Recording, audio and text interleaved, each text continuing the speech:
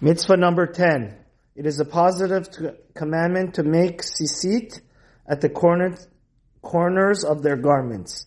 As the Torah says, they shall make themselves tassels on the corners of their garments. When it is the garment, what size does it need to be?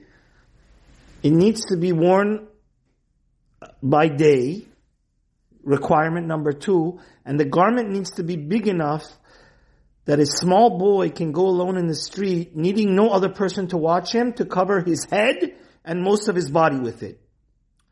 And the garment from Torah law has to be strictly wool or linen to be required, the mitzvah of Sisit midoraita. Other kinds of clothing are only required midirabanan, by the laws of the sages. That's why if one wants to do the mitzvah from Torah law, he should wear wool sisit and not cotton. As cotton is only chayav midirabanan. If someone does wear such a 4-cornered garment and does not put sisit, he has disobeyed a positive commandment of the Holy Torah.